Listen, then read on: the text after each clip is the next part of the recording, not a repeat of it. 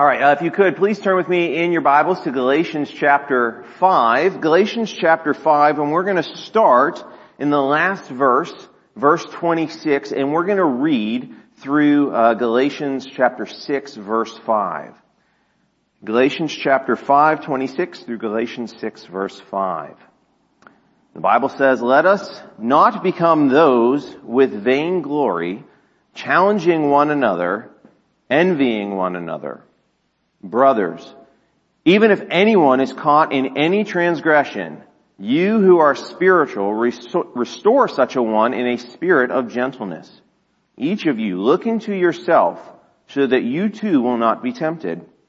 Bear one another's burdens and so fulfill the law of Christ. For if anyone thinks he is something when he is nothing, he deceives himself. But each one must examine his own work, and then he will have reason for boasting in regard to himself alone, and not in regard to another. For each one will bear his own load." Let's pray together. Our kind, gracious Heavenly Father, as we approach this passage, we thank you for your tender mercies.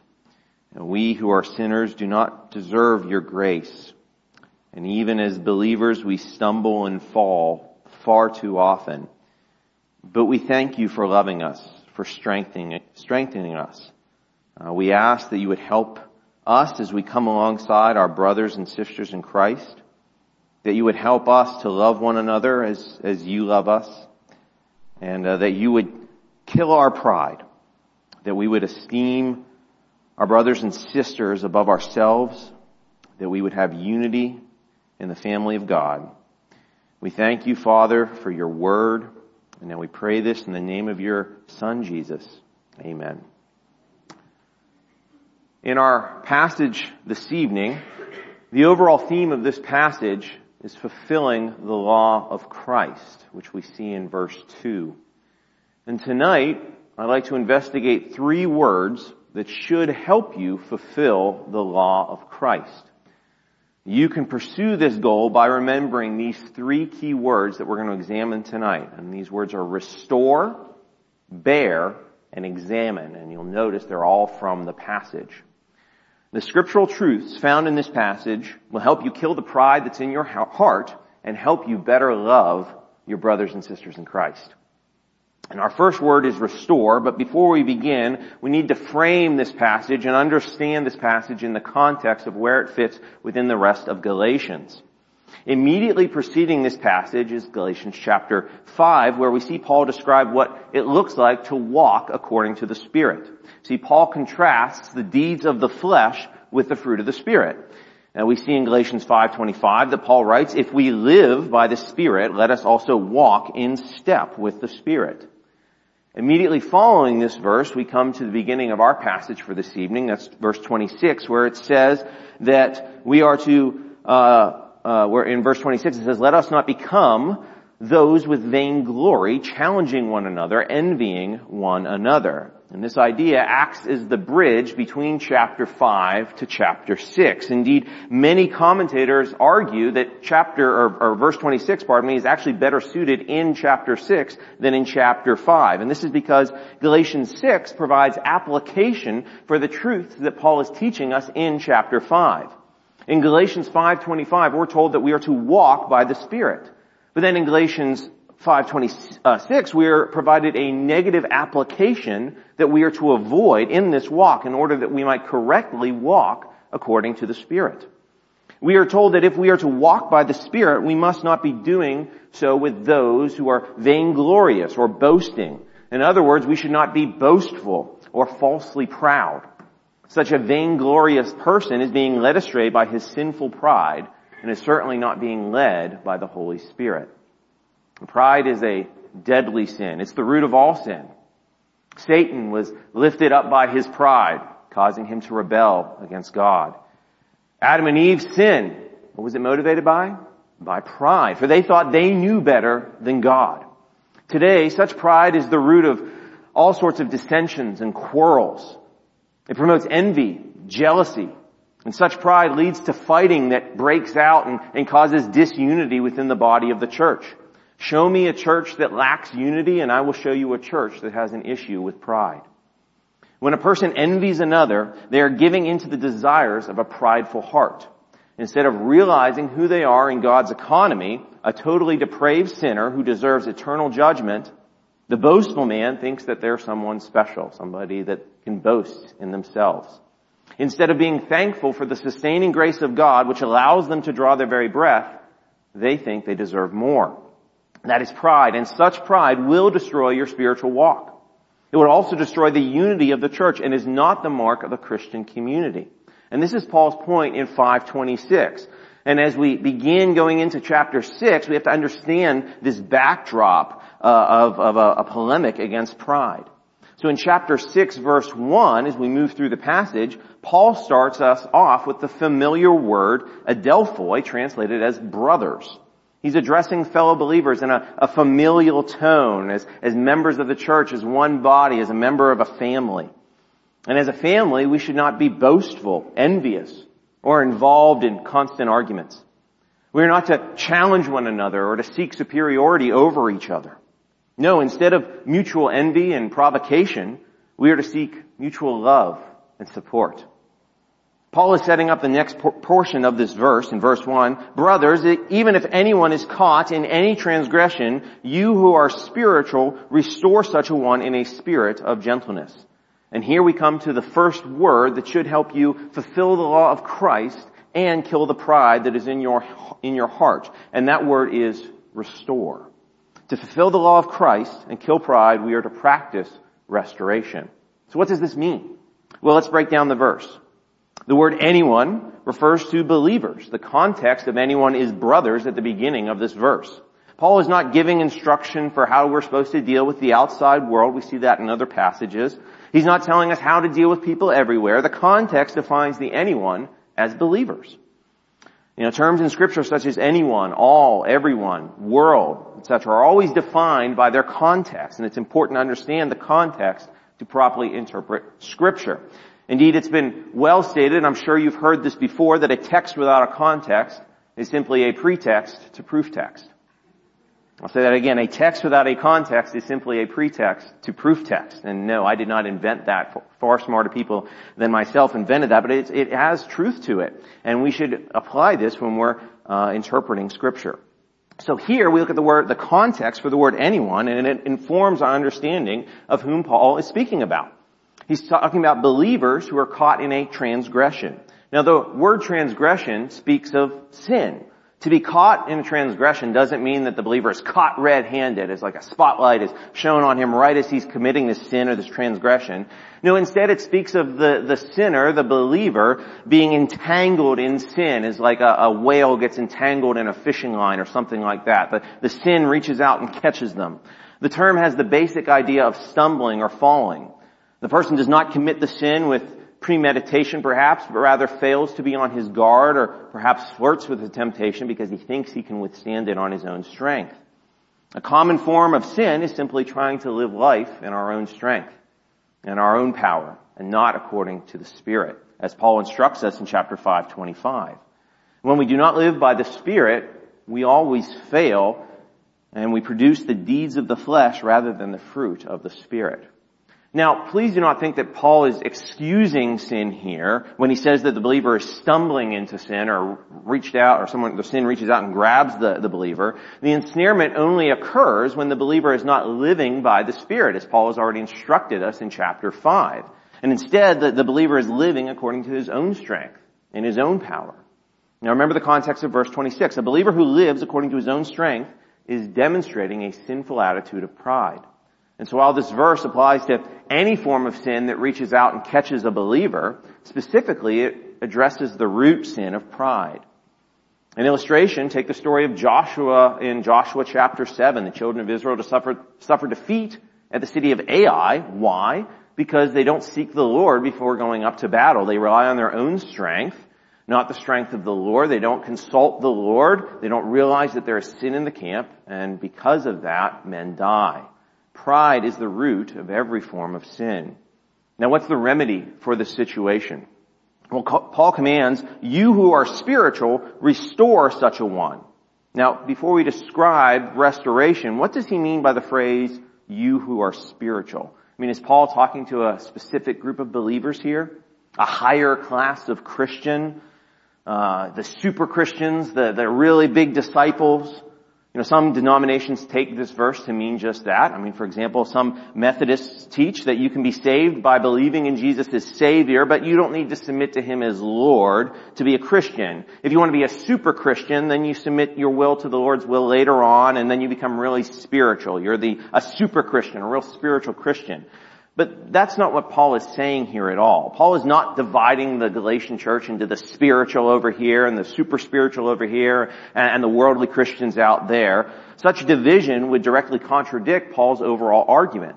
When he speaks of those who are spiritual, he's referring to those who have been filled with the Holy Spirit. In other words, all Christians, everyone who has been saved by Christ. Throughout this epistle, Paul repeatedly refers to believers as ones who have received the Spirit. In Galatians 4:6, Paul declares, because you are sons, God sent forth the Spirit of His Son into our hearts, crying, Abba, Father. So this means the term, you who are spiritual, in chapter 6 verse 1, speaks of all believers, not just an elite group like the pastor or elders or deacons or Sunday school teachers. And this has major implications for you as a Christian. Why? Because you are the one that Paul is addressing here. You, if you are a Christian, are to restore your brother who has been caught in sin. So what does that mean? What does this restoration look like? What does it mean to restore a believer? Well, the term restore has the connotation of a fisherman mending his net, a ripped fishing net, mending it, fixing it, or a doctor setting a broken bone. And it means to fix or to heal. You are to restore, fix, or heal a brother who has been caught in sin. Now, Paul is undoubtedly hearkening back to Matthew chapter 18, verses 15 through 17. Please keep your place in Galatians, but let's turn back together, actually. Let's go back to Matthew chapter 18, verses 15 through 17. It's kind of the parallel passage to Paul's account, and we see a little bit more about what Paul is discussing. So, Matthew chapter 18, and if you would, look at verse 15.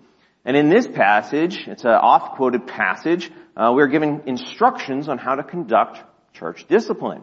Now, church discipline can sometimes be overlooked in certain churches, and that happens with disastrous effect, yet it's vital to the health of the church, and it's foundational to the church. Indeed, Matthew 18 is the first time that we find the word church, ecclesia, in the New Testament, and it is placed within the context of church discipline. Now, please look with me at Matthew 18, starting in verse 15. It says, now if your brother sins, go and show him his fault between you and him alone. If he listens to you, you have won your brother. But if he does not listen to you, take one or two more with you, so that by the mouth of two or three witnesses every fact may be confirmed. And if he refuses to listen to them, tell it to the church. And if he refuses to listen even to the church, let him be to you as a Gentile and a tax collector. And I'd like you to notice the similarity between verse 15 of Matthew 18 and Galatians 6:1. In Matthew, we see someone referred to as a brother who is sinning, who's fallen into sin, just as Paul describes in his epistle in verse 1. Now, I'd like you to also note that there's a three-step process to church discipline. First, if you know a Christian brother is sinning, you're to go show him his fault in private. This does not mean you're to go talk to someone else about the issue.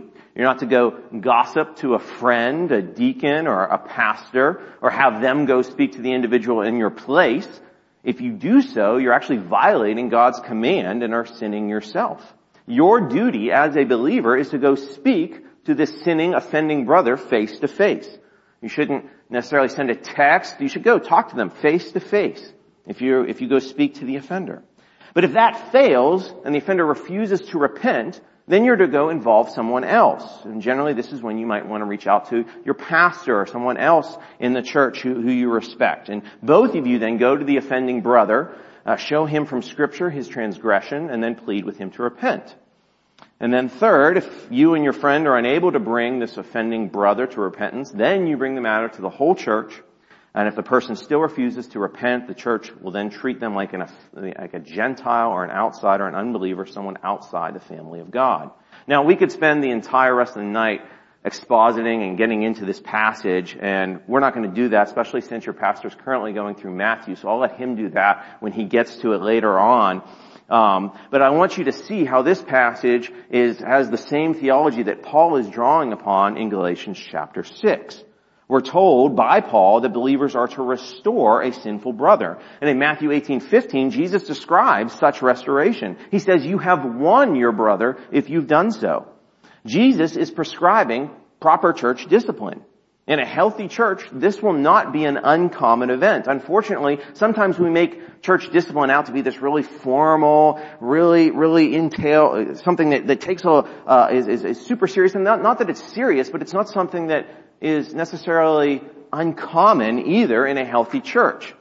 I mean, and you say, well, what do you mean by that? Well, I can't tell you the number of times that I have transgressed or sinned and been corrected by a loving brother or sister in Christ. And for those of you that have Christian spouses, the most frequent correction that I receive is from my sister in Christ, who happens to be my wife, because she sees me at my worst.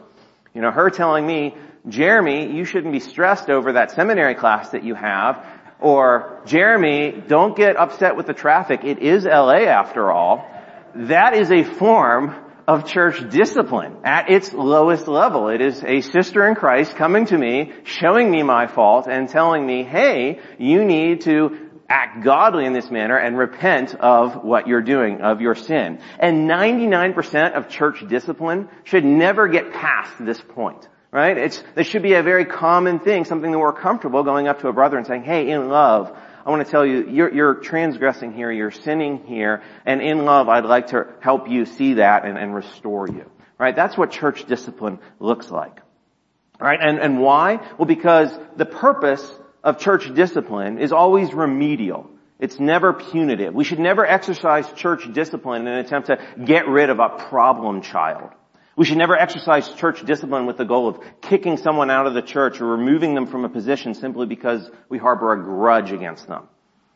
Now, concerning a disobedient brother, 2 Thessalonians 3:15 tells us to not regard him as an enemy, but admonish him as a brother. So we see this theme throughout both Paul and the Gospels. We should never correct a brother's sin with hostility, because that's not the goal of church discipline. And this is why Paul declares in Galatians 6:1 that the one restoring a brother is to do so in a spirit of gentleness. Now, as you might remember, gentleness is a fruit of the Spirit. Paul describes it as such in Galatians chapter 5. And the word gentleness connotes a submissive and teachable attitude towards God that manifests itself in genuine humility and consideration towards others. And such an attitude is not wimpish weakness that is so commonly viewed as by the world. Gentleness is the exact opposite of pride. It's grounded in humility. Gentleness is submission to God's word. So when you restore in a spirit of gentleness, you are restoring a fallen brother in humility. You're not restoring to boast of your spiritual prowess. I mean, look at me, I've restored 20 brothers. No, that's not the point of restoration. It's not to gain authority or for you to boast or anything like that. You're to restore gently and humbly, because this is the mark of someone who's been called by God.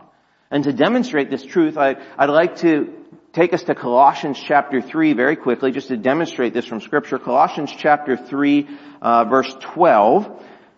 I'd like to see another example of Paul describing gentleness as a mark of those who are Christians. It isn't some sort of spiritual gift that only a few in the church are to exercise. It's a fruit of the Spirit that we are all to exercise towards one another. Colossians chapter 3, verse 12, it says, so as the elect of God, notice that, the elect of God, who's that speaking to? Speaking to everyone, all Christians. All believers, elect of God, holy and beloved, put on a heart of compassion, kindness, humility, gentleness, and patience, bearing with one another and graciously forgiving each other. Whoever has a complaint against anyone, just as the Lord graciously forgave you, so also should you. Incredible. The mark of being chosen by God, called to salvation, is humility, gentleness, compassion, and forgiveness. All of these characteristics are to be exercised towards those with whom you might have complaints. Or to quote Galatians 6:1, if anyone is caught in any transgression. As someone called by God to be His child, you must bear with your brethren in humility and with gentleness. When you restore a believer caught in sin, it is to be done with gentleness and care, not with boasting or pride. Regarding restoring a fallen brother, Martin Luther says this, quote, "Run unto him, reaching out your hand, raise him up again, comfort him with sweet words, and embrace him with motherly arms." Such is the tenderness with which we are to restore a fallen brother or sister. So turn back with me now to Galatians chapter 6, verse 1. True restoration is a defense against pride. Look at the end of verse 1. It says, "You're to restore in a spirit of gentleness, each one looking to yourself, so that you too will not be tempted." You see, true humility is demonstrated by acknowledging our own sinfulness. Without the sanctifying work of the Holy Spirit, we would all need restoration. We are to look to ourselves to ensure that we do not fall victim to the same temptation that we are seeking to help our fallen brother with. True restoration then kills our own pride, and as we will see, it's part of fulfilling the law of God.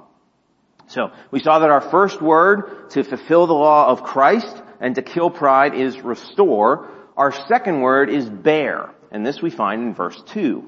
To bear conveys the thought of carrying with endurance, or to lift up a heavy weight. We are to bear one another's burdens.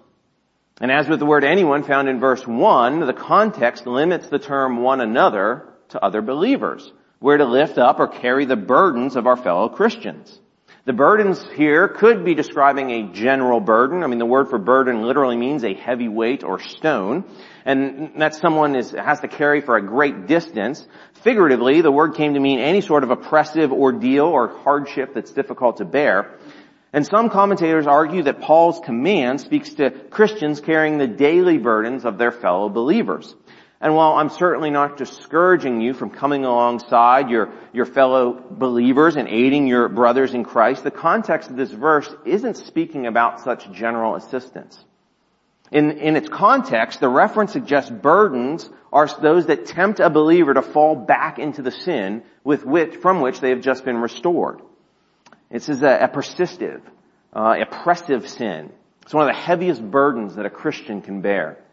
So restoration then isn't just a one-time event. It's not done simply to condemn or to rebuke a brother. No, true restoration then must be paired with bearing the burden of the brother caught up in the trespass. Do not seek to restore a fallen brother if you're not willing to then come alongside them and help them bear that burden. Now, such assistance isn't limited to a one-time act. Remember, the definition of bear is to carry with endurance over a long period of time. If you're going to restore a fallen brother or sister in Christ, you must also bear their burden with endurance. You are in it for the long haul. And let's read the end of verse 2. If we do that, it says, so then you will fulfill the law of Christ. If you bear one another's burdens, by doing so, Paul declares that you will fulfill the law of Christ. You might be thinking, well, wait one second. The whole point of Galatians is that we're saved by faith and not by the law. And doesn't Galatians 3:10 declare that for as many as are the works of the law are under a curse? I mean, doesn't verse 23 of the same chapter say, but before faith came, we were held in custody under the law? I mean, doesn't Galatians chapter 5:18 declare, but if you are led by the Spirit, you are not under the law? Well, if that's true, then why does Paul speak of fulfilling the law of Christ by bearing one another's burdens? So again, we need to look at the context to determine what this verse is talking about. The term law of Christ is actually only used twice in Scripture. It's used here, and Paul uses it again in 1 Corinthians 9:21. There, it is used in contrast to the law of Moses. You have the law of Moses, and you have the law of Christ. And although both Galatians and 1 Corinthians are written by Paul, we must first look to Galatians, and specifically to the passages immediately surrounding Galatians 6:2, to determine what Paul is talking about here. Now, we've already observed that Paul refers to the law in Galatians 3:10 and 3:23. What is he talking about? He's speaking about the law of Moses, the Mosaic law, the works of the law. In Galatians 5:18, we see that if you are led by the Spirit, you are not under the law. So in other words, those who are spiritual, led by the Spirit, living by the Spirit, are not under the law. Using the context of Galatians 6:1, who is Paul addressing in this passage? Other believers, Christians. He's addressing those who are spiritual, the same people who in chapter 5:18 are being led by the Spirit and are thus not under the law. So, if the law of Christ is in some way different to the law referenced in 5:18, what is the law of Christ?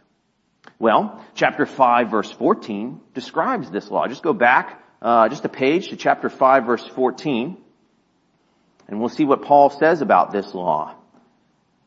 He says, "For the whole law is fulfilled in one word. In this you shall love your neighbor as yourself." There we see the law of Christ. The law of Christ is fulfilled by his love. Because Christ has loved us, believers are filled with his love and thus can love others. Now we're going to take a brief detour here to discuss the word fulfill. When we use the word fulfill, we need to define what we're talking about. To fulfill, in this sense, means filling up to the superlative sense, speaking to the maximum level. To fulfill means to achieve the greatest example possible. It doesn't always mean to complete. So when we are to fulfill the law of Christ, we are demonstrating to the maximum level Christ's command to love our neighbor. By bearing one another's burdens, we are achieving this love in a manner that is the greatest possible extent of the law of Christ.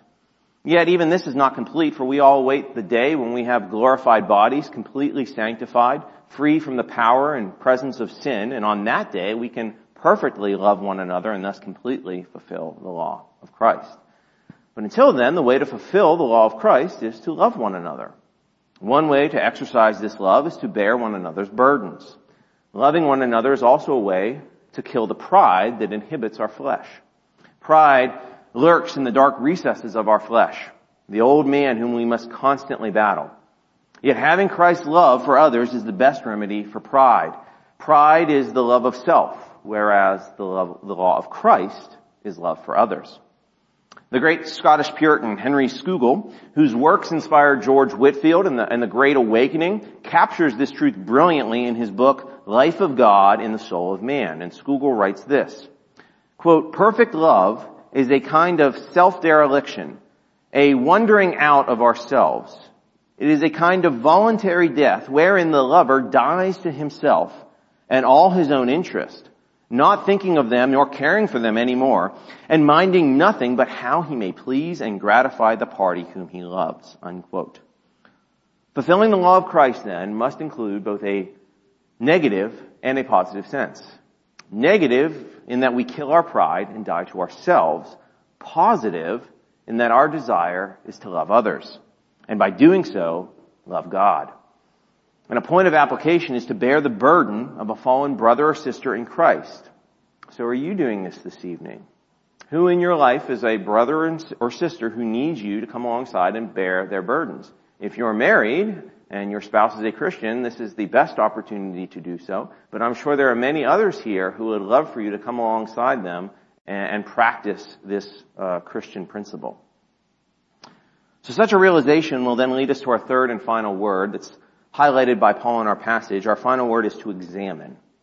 We must examine ourselves, to root out our pride and to see if we have the love of Christ in our lives. Note Galatians chapter 6, verse 3. "For if anyone thinks he is something when he is nothing, he deceives himself." Now at first glance, this verse, along with verses 4 and 5, kind of seem out of place after verse 2. However, this verse continues Paul's ongoing polemic against pride, which prevents the believer from restoring a fallen brother in love. Such love must be free from the defilement of pride. It is impossible to love another in pride. Pride is the expression of self-love. It's not about loving others, it's about loving yourself. And self-love is when someone thinks he is something when he is nothing. It is the opposite then of fulfilling the law of Christ. As an illustration, the world often extols the supposed virtues of self-love or self-esteem. And we're told that the problem with people today, young people specifically, is that they lack self-esteem. And this is an unbiblical view of self that does not withstand the scrutiny of Scripture. Because why? Well, to esteem means to hold up in reverence. So self-esteem then means that you're holding yourself up in reverence. You're revering yourself. And the Bible never instructs us to do so. No, what does Galatians 5:14 say? It says, "You shall love your neighbor as yourself." And the world will take this and say, see, God is saying love yourself. That's a good thing. And yet this is the exact opposite of this command. You don't need to practice loving yourself. You do that far, far too much already, and so do I. Why? Because we are fallen sinners filled with pride. And pride is to esteem yourself as something, and something important enough to hold up in reverence, when in fact we are not important enough to hold ourselves up in reverence. What does Paul tell us in Philippians 2, 3 through 4? But with humility in mind, regarding one another as more important than yourself, not merely looking out for your own personal interests, but also for the interests of others. The only self-esteem problem that this generation has is that it holds itself in far too great esteem. We all think that we're owed more than we get. And when life fails to turn out the way that we desire, it is unmerited pride that makes us think we deserve something different. A quote from Thomas Boston, a great preacher, illustrates this point. He says, "Pride of heart overlooks and vilifies mercies one is possessed of and fixes the eye on what is wanting in one's condition," unquote. Now perhaps that's someone listening this evening. You've overlooked the wondrous mercies that God has granted you and become obsessed with something that you deem wrong in your life. And if so, I urge you, stay with me as we look in Scripture to see what Scripture says about the mercies of God towards us. You will find that the mercies of God far outweigh any of life's problems or failed expectations. You see, Scripture says that God has ordained all things. He works all things after the counsel of His will, Ephesians 1:11. He is the sovereign of history. And to claim that you know better than God is the height of hubris. It is the deadly sin of pride rearing its ugly head. And unless this sin is dealt with, hopelessness will grab you and not let go. It is an expression of pride to think that you deserve anything other than the eternal wrath of God as judgment for your sins. And the fact that any of us can experience pleasure, think rationally, or simply draw our next breath is only due to the long-suffering grace of God. You see, when we view ourselves properly, we can only recognize that there's no room for self-esteem. Once you come to this realization, you cannot but be overcome with thankfulness towards an almighty God who has saved you and loved you. What does Paul say in 1 Timothy 1:15? It is a trustworthy statement and deserving full acceptance that Christ Jesus came into the world to save sinners, among whom I am foremost. You see, Paul viewed himself as the worst sinner, the least worthy. In Philippians 3:3, Paul declares that we who worship in the Spirit of God and boast in Jesus Christ put no confidence in our flesh. We have no reason for pride in ourselves. Paul did not glory in his achievements. Paul could have. He was the foremost scholar of the Pharisees. He was a brilliant theologian. He kept the law to its very finest detail, but he had no reason to pride in his own accomplishments. In fact, he says he is the foremost, the chief of all sinners. Paul was not self-deceived. And he writes to ensure the churches in Galatia are not deceived about the state of their flesh. As we see from our text in Galatians 6:3, anyone who thinks that he is something when he is nothing is simply self-deceived. We are all nothings. We all have no goodness to endear ourselves to God. Our only redemptive quality is that God has sent His Son into the world to save us. And that's not due to anything we have done. It's only due to the grace and glory of God. We think for a moment about the indictment that Paul makes to all humanity in Romans chapter 3. I won't go through all the list, but he says that there's none righteous, not one. No one seeks after God. They've all turned aside. There's no one who does good. There's not even one. The list goes on and on and on. It's an exhaustive list that Paul lists out. And yet, despite his total depravity, the unsaved man will still boast in himself. Or take the man who claims to hate himself, who struggles with hopelessness and despair. He commits some grievous sin and declares, well, I can't believe I've done such a thing. Maybe none of you have ever thought that. I certainly have before. I do something and I'm like, oh, I can't believe I did that. I'm better than that. No, I'm not better than that. I'm a sinner saved by God and His grace alone. It's only God's grace that restrains me or restrains an unregenerate sinner from committing more grievous sin. And it is pride that makes us forget the natural condition of man. So if you are hopeless tonight, the only escape is not to deceive yourself, but instead kill the pride that is at the source of these feelings, submit to the Lord, and trust in His mercy and His grace and His glory. See, the pride-killing prescription is nothing less than the gospel of Jesus Christ. If you're not a Christian, I urge you to turn to Christ, for it is in Him that we have our true source of hope. our true source of worth. And if you are a believer who has friends or family that is battling with what the world calls low self-esteem, the cure is not to tell them how wonderful they are. No, the cure is to extol the work of Christ and what Christ has done for them. So you can be saved from despair because of what Christ has accomplished on the cross. And you must exhort your friends and neighbors that they can be declared righteous by the work of Christ, not their own work. Remind the desperate that there is nothing in us that caused Christ to lay down His life for us. We're not so special that God couldn't just bear to have heaven without us. No, it's for the glory of God that we have been saved. God loved His children, sent His Son to die for them. You have been saved solely due to the unmerited grace of the Lord. And when we share the gospel with others, we are demonstrating that we are loving others instead of loving ourselves, thus fulfilling the law of Christ. But we must take care lest we become filled with pride at our role in proclaiming the gospel. See, we're merely instruments in the Redeemer's hands, vessels fitted for His use. Thus, we must truly examine ourselves, as Paul did in 1 Timothy 1:15, and what he instructs us to do now in Galatians 6:4. In continuing Galatians chapter 6, verse 4, Paul declares, "But each one must examine his own work, and then he will have reason for boasting in regard to himself alone and not in regard to another." Paul tells the Christian, examine yourself. Examine your work. So you're not to compare yourself with another person. When a believer restores a brother and bears his burden, the natural tendency is then to regard the other person's failings and say, oh, well, they failed, but look at me, I'm not failing. I can boast in what I've done in my strength.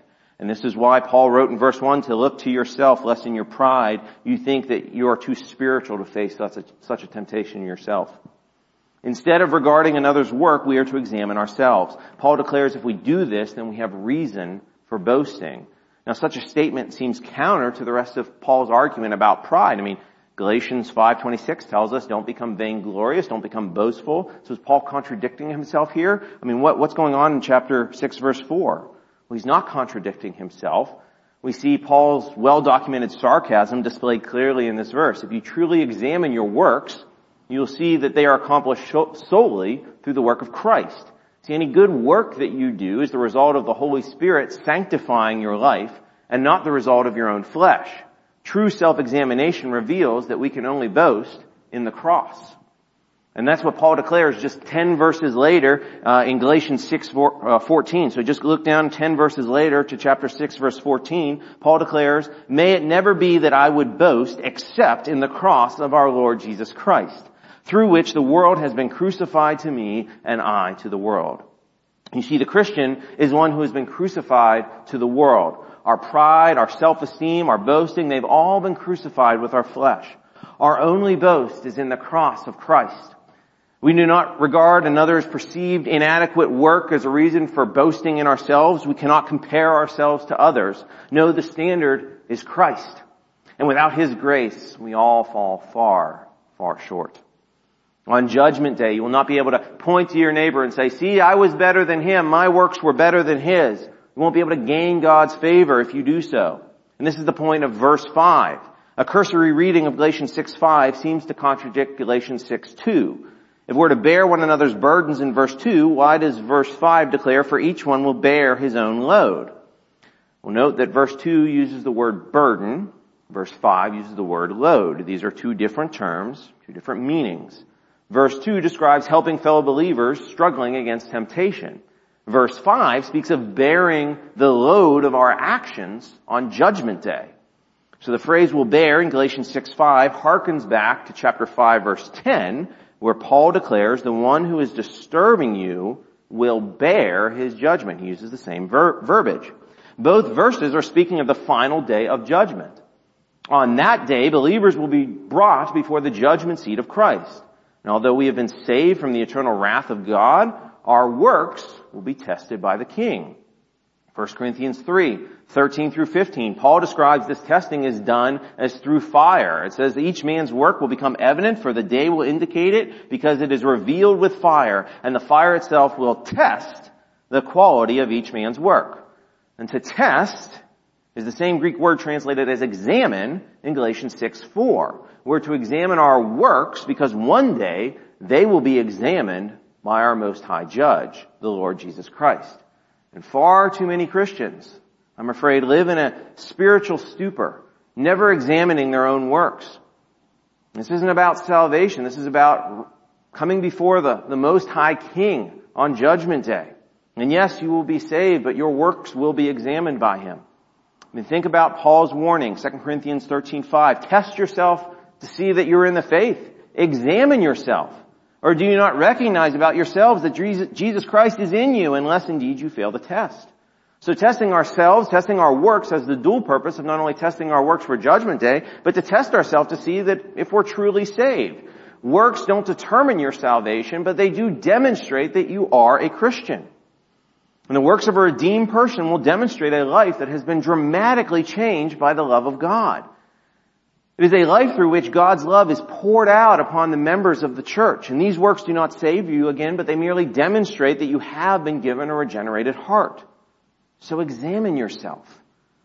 See if you are restoring a fallen brother due to a desire to lovingly shoulder and bear his burdens, or if it's merely just an attempt to exalt your own pride. Fulfilling the law of Christ is deeper than merely just helping fellow believers. It gets to the root of why we bear one another's burdens. This is why, to fulfill the law of Christ, you must not simply restore and bear, you must also examine yourself. See if you are in the faith and then examine, why am I doing this? Am I doing this because the love of God resides within me, or because I'm trying to elevate myself and advance myself? And this leads us to reflect on what we read in our passage today. It should prompt us to self-reflection, to search our hearts. Do your works demonstrate a love for others or a love for yourself? Now, on Judgment Day, will your works be rooted in pride and self-aggrandizing, or will they be founded on the love that comes from your position in Christ? What is your motivation behind your interactions with fellow believers? Have you killed the pride in your life? And an honest answer must be no, because it's a lifelong war that we all wage against our sinful pride. We all must esteem others greater than ourselves. We have to see, are we self-deceived, thinking that we are something when we really are nothing? Because one day our works will all be laid bare before the Most High Judge. So when you look to restore a fellow brother, look to your motives, look to your pride to see if that is motivating you, or your love for Christ. And this question will help determine you if you are fulfilling the law of Christ in your life. And these are the questions that Paul wants us to wrestle with as we go through this difficult passage. So with that, let's close in a word of prayer. Our most gracious Heavenly Father, we thank you for your word. We thank you for your love, sending your Son to die for our sins, to kill the pride that is in our life. We thank you for your tender mercies and grace. And I ask that you would help your word pierce the hearts of all who listen today. This is an encouraging passage, but a tough passage. May your words smite any shred of pride that finds its hiding place in our hearts. May it inspire us to love one another, to restore one another when we fall, to bear one another's burdens. May we fulfill the law of Christ for your honor and your glory. May each person here reflect on the truth of your word. And it's in your hallowed name that we pray. Amen.